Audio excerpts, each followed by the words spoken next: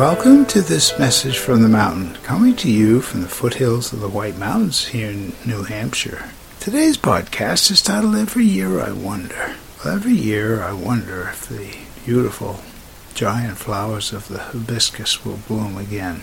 We were given 2 plants a few years ago, and each year looks like it's dead when it comes to spring and the snow is gone. And I wait, and then all of a sudden we see a little sprout coming up way after everything else has started to grow. And then finally in August, we have some beautiful big red flowers. They're in bloom now, and again I appreciate them and wonder, wow, I wonder what it does all year long. It must be slowly maturing, growing. And people sometimes wonder if they're ever going to use their gifts, their talents. They're sort of like late bloomers. And I have faith and trust. A lot of people that I see have these wonderful abilities that sooner or later are going to find out that other people really appreciate their sharing.